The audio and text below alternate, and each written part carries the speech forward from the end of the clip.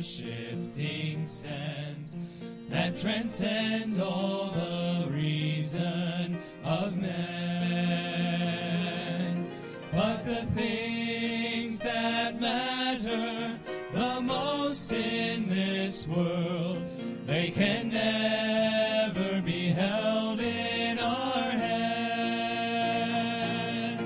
I believe in a hill called Mount Calvary.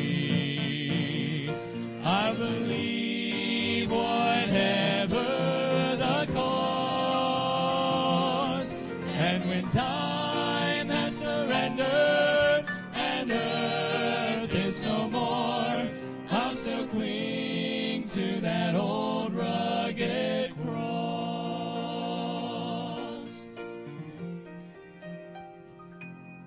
I believe that the Christ with its great mystery surely someday will come to an end. But faith will conquer the darkness and death, and will lead me at last to my friends. I believe in a hill called Mount Calvary. I believe whatever the cost, and when time has surrendered and earth is no more, I'll still cling to that old rugged cross.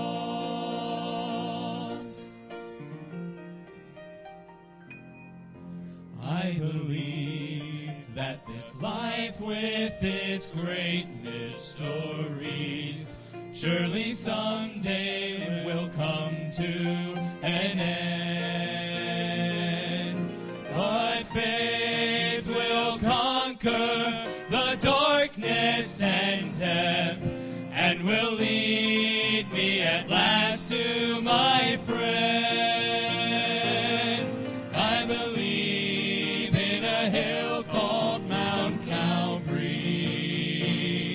I believe whatever the cost, and when time has surrendered and earth is no more, I'll still cling to that old rugged cross. I believe in a hill called Mount Calvary. I believe whatever the cost, and when time has surrendered and earth is no more, I'll still cling to that old rugged cross.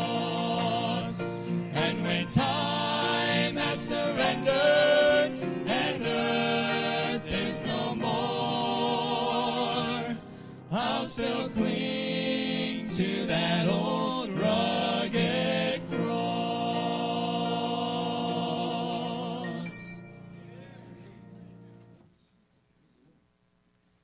Amen. All right, Brother Keller, take your Bibles and turn to 1 Corinthians. Okay. That was good. Thank you, ladies and gentlemen. God bless you, brother. Okay.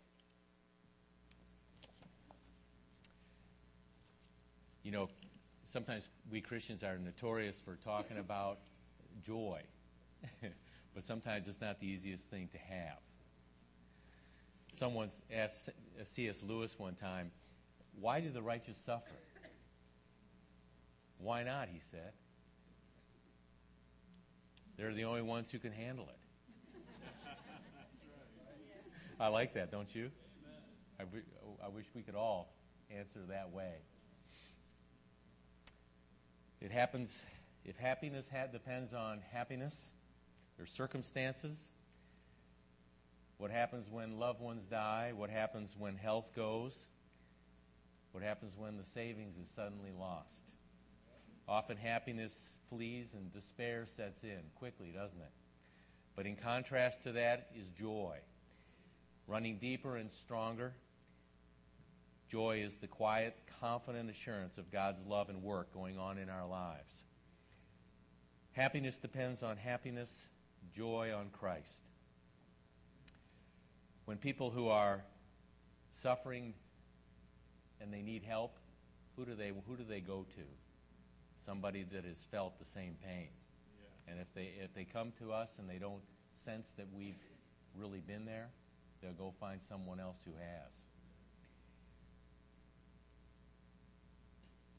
Joy doesn't mean that we're always chipper people. It doesn't mean that we're always bouncy, chipper people. It also doesn't mean that we're always solemn and serious. That's, we're not performers. But we should be able to feel what people feel. People around us need to see the crucified Christ ministering to them with blood on his hands. They need to see us able to sing with all of our hearts in the midst of our trials. If we don't have this to offer, then what do we really have to offer the lost world? So I've entitled this message now with you, What the World Really Needs from the Church. So let's start by reading 2 Corinthians chapter 6, 3 through 10. Giving no offense in anything, that the ministry be not blamed, but in all things approving ourselves as the ministers of God, in much patience, in afflictions, in necessities, in distresses, in stripes, in imprisonments, in tumults, in labors, in watchings, in fastings, by pureness, by knowledge, by long-suffering, by kindness, by the Holy Ghost, by love unfeigned, by the word of truth, by the power of God, by the armor of righteousness on the right hand and on the left, by honor and dishonor, by evil report and good report, as deceivers and yet true, as unknown yet well known, as dying and behold we live, as chastened and not killed, as sorrowful yet always rejoicing, as poor yet making many rich, as having nothing and yet possessing all things. Paul's reminding the Corinthians that they are a new creation, and that they are ambassadors to the lost world for Christ. And he appeals to them that to not receive the grace of God in vain. So he describes their sufferings. Instead of becoming bitter and resentful in many of these instances that he covers in this chapter, he's patient and he's loving, and he's maintained an outward focus. His spirit has not been broken. Instead of complaining, he's trusting Christ and keeping his attention on serving others, because that's what we're called to do as ambassadors. And he's describing these paradoxes in the Christian life. He says, we commend ourselves as ministers of God in much patience, in tribulations, in necessities, in distresses. I die every day, but we're still more alive than most. You see us as punished, but we're not dead. God has spared us again and again. In all the trials and sufferings that we've experienced, we continue to walk by faith, not by sight, willing to be absent in the body and present with the Lord. So whether absent or present, we may be accepted by him. So we are to put no obstacle in believing in anyone's way, but commend ourselves, our God, and commend our gospel to those around us who are watching closely. In verse 5, when whipped, charged, and imprisoned falsely, when overworked and sleepless and without food, we're trusting in our Lord. You see us as poor, but we are making many rich in Jesus. as I said this morning, we travel to many different towns in the spring and summer to do the dental work. And at that time, over here we planned for things. Over there, I never knew what to expect. I had no assistant. I didn't know how many hours we were going to be working. I didn't know if I'd get fed or not, where I would sleep. Nothing was told to me. By 5, 6 o'clock in the evening, I'd be worn out. I remember one day there was a kindergarten. We were taking care of kindergarten children. And we worked in one small room, both of us dentists side by side, like you saw in the video. And, kindergarten children are kindergarten children, and they're always afraid of the dentist. And one of them gets started yelling and screaming, and pretty soon the whole line is screaming. It's like a brush fire. It's every dentist's nightmare, I promise. And so we would never approach doing clinic like this in the States because we know better. But over there, they don't have the choice. They don't have 2 rooms to use. So, working all day, by the end of the day, by 5, 6 o'clock, I was frazzled. I mean, from all the screaming and all of the attempts to try to, getting down on your hands and knees and saying, over and over, "Oh, honey, it's going to be okay. I'm not going to hurt you." All day long, begging. It wears you out. And, I'd lift myself up at one point, and I remember I looked at the door, and, there's still a line. And there was something inside me that just that just couldn't take anymore. I was just beyond help. And I finally, this is one of the times that I didn't do so well.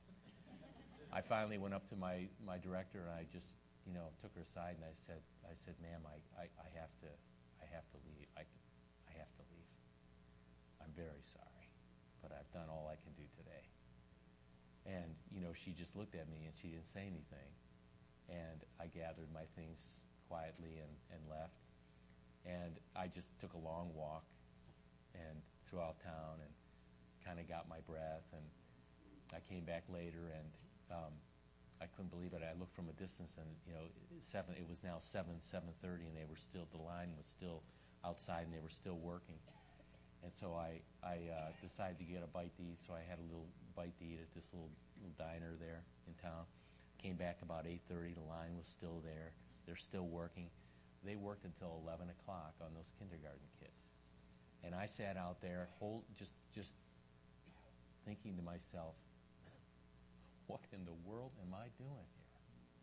I mean, this is just crazy. They're trying to do the impossible. And then we're going to have to come back the next 4 days and do the same thing over and over again. And I remember I laid down that night, and, I really didn't know exactly what they thought about this, my leaving like that. And I lay down that night, and my conscience hurt me. And I realized that I had done the wrong thing. And I just had to repent and just admit to the Lord that I had gone against my conscience, that at that time there was a hesitation in my spirit, but I didn't listen to it. I just let myself get overwhelmed. And so the next morning I went in and I apologized to my director and just explained what had happened, and told her that I'm confident that I could work through the days now, that she didn't have to worry about me. And she was real happy about that and thanked me for talking to her. And we were able to go ahead and finish the days, and it worked out fine. But it was just one of these times in our life where we feel like we've reached our limit. And what do we do when we get to that point? Well, we need to communicate, for one thing, don't we? Communicate. But the thing that I believe that Paul's trying to make a point about in this is that we're never alone in the deal. That we're never just walking this planet alone, dealing with these stresses in our life. That Christ is always with us, always giving the grace that we need to be able to handle our situations gracefully and properly, and to bear the burdens that we have to go through. And so that just because they maybe don't do it the way that we're used to them doing it, we can still have room for that. And we can still persevere and make it to the end on our feet. We have that in us to do. And it's a wonderful gift to have. If you live this way, some will honor you and some won't. But we know that God will honor it. And we know that He will use it. That even the smallest situation where we're willing to persevere and to accept God's grace as we go through times like that, we can always be assured that God is not going to just toss that out and waste that. He will never do that. Verse 9, as unknown and yet well known, as dying and behold we live, as chastened and yet not killed. Verse 10, as sorrowful yet always rejoicing, as poor yet making many rich, as having nothing and yet possessing all things. So this is an amazing paradox, isn't it, about the Christian life? And so he's really talking about that contentment thing and the fact that we have the ability to have little or much, that we can always count on God's grace to be sufficient for us. Amen? I remember when I got home in April, I got an email from these two guys that I was living with before I came back. They had an apartment in the city, and this fellow that had owned the apartment was also a missionary, and he sent me a note saying that he had allowed this Mongolian guy who said he was a missionary getting ready to go into the countryside of Mongolia himself, and he was preparing to do that. He said he needed a place to stay in the city before he left, and that he was needing a room for 2 weeks. So my friend graciously accepted his offer and let him come and live there. Well, 2 days after he arrived, my friends, gave him a key, and they left to go do some errands that day, and when they came back, everything was gone. Yeah, I don't even think he left a shaving cream. All their computers, tablets, clothes, pictures, furniture, the whole place had been ransacked within a 2-hour period of time. And, of course, it was a sorrowful time. That's a heavy thing. And he expressed that. But by the end of his little letter to me, he was also expressing his utmost faith in Christ, and that he trusted that somehow, some way, God was in control of this, had allowed it for the right reason, and that would bring an acceptable end to it, and that he was trusting in that all the way. Isn't that refreshing to me? That was refreshing to me to hear that, because it's a heavy thing to be in Mongolia and lose all your valuables. Pictures of being sorrowful yet always rejoicing. So we're commending ourselves through the value of Christ, opposite of the way that the prosperity preachers talk about it. This removes the obstacle that someone might be in it for the money or for the perks in the ministry or for worldly benefits. Paul's making sure that these Corinthians understand this, so that people won't make professions of faith in order to get the stuff. No one can come to Christ properly with that kind of an impression of the Christian life. Christ must be seen on the Calvary road in order to receive him properly. As servants of God, showing that we know Christ and walk with Christ is better than all the world's niceties. Christ is real and infinitely worthwhile to us, more than sleep and comfort, and even the having to listen to the screaming children all day. What do we say to the world around us? We say, come.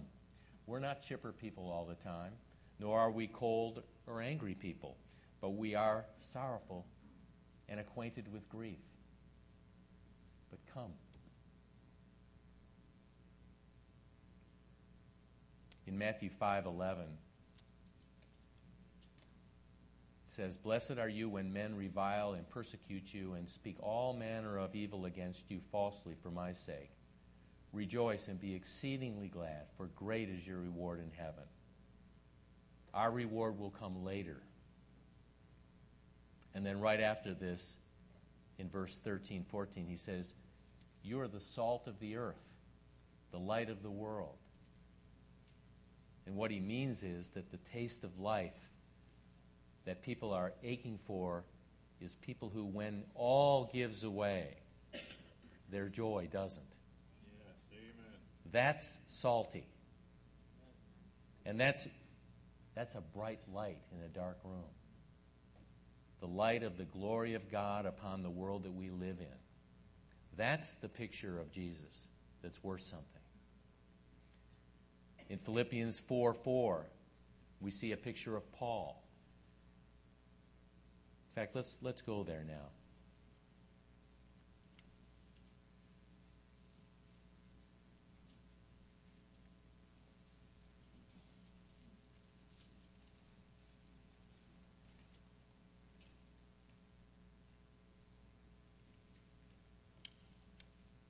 Rejoice in the Lord always, and again I say rejoice. This was Paul's message. This was Paul's stand. Rejoice in the Lord always. I have great sorrow and continual grief in my heart, yet I can still rejoice. The anguish of my family member going to hell, doing all that I can do to try to reach them. And they are not trusting me. They think I'm crazy.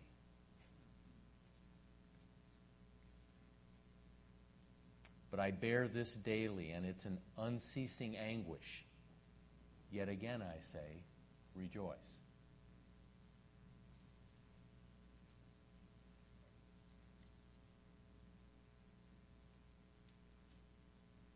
This is why God's people should be able to weep when others weep. This is why we have the capacity to do that genuinely with people. Because we don't run from that. We're not people who are spending our life trying to resist it or to find a way of escape from it. We're willing to embrace it in our lives and to keep looking above, keep looking up. By faith, not by sight.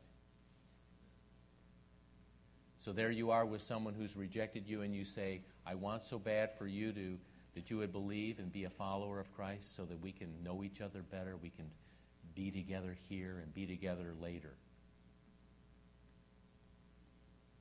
It's not an accident that the greatest chapter in the Bible, Romans chapter 8, go there for a moment. Romans chapter 8 ends with Paul doing everything in his power to make this clear to the people.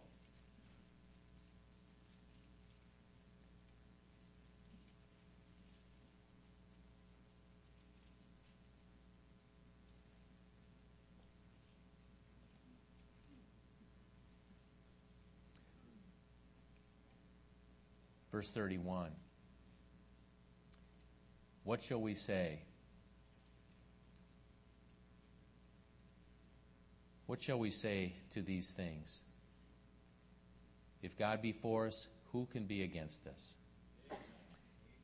He that spared not his own Son, but delivered him up for us all, how shall he not with him also freely give us all things?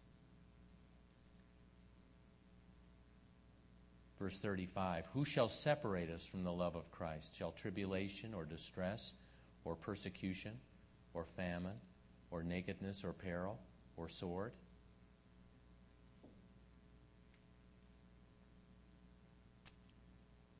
verse 37. Nay, in all these things we are more than conquerors through him that loved us.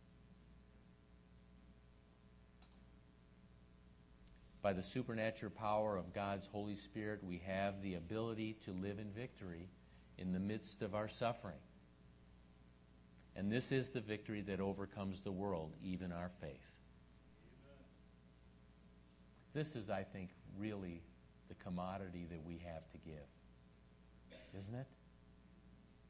To be able to be in the face of sorrow and grief and be able to still have the real joy of knowing Christ. Knowing his purposes, his presence in our life, his constant work behind the scenes to fulfill his plan and purposes for life. And that nothing is by chance. No coincidences. Nothing is the roll of the dice.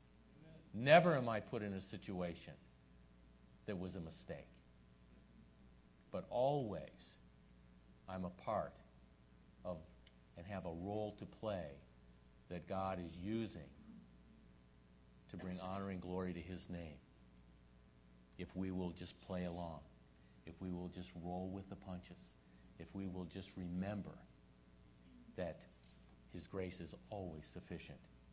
So in closing, when you're experiencing sorrow and suffering, let the world see your joy.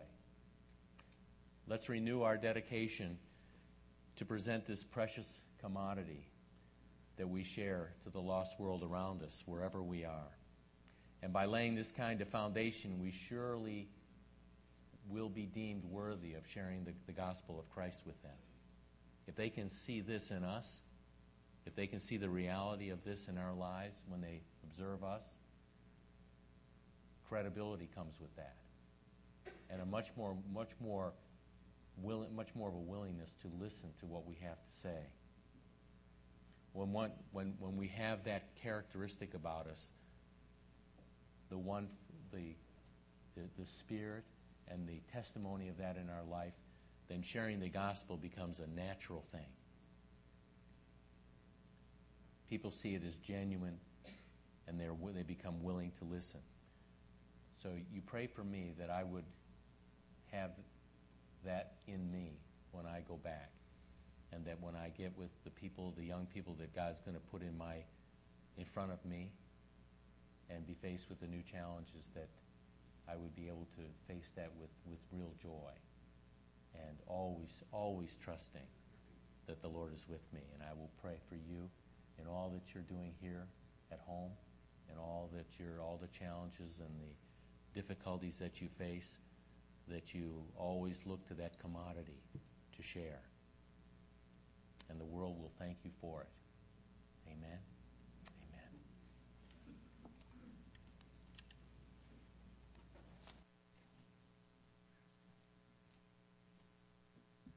Let's all stand, every head bowed, every eye closed.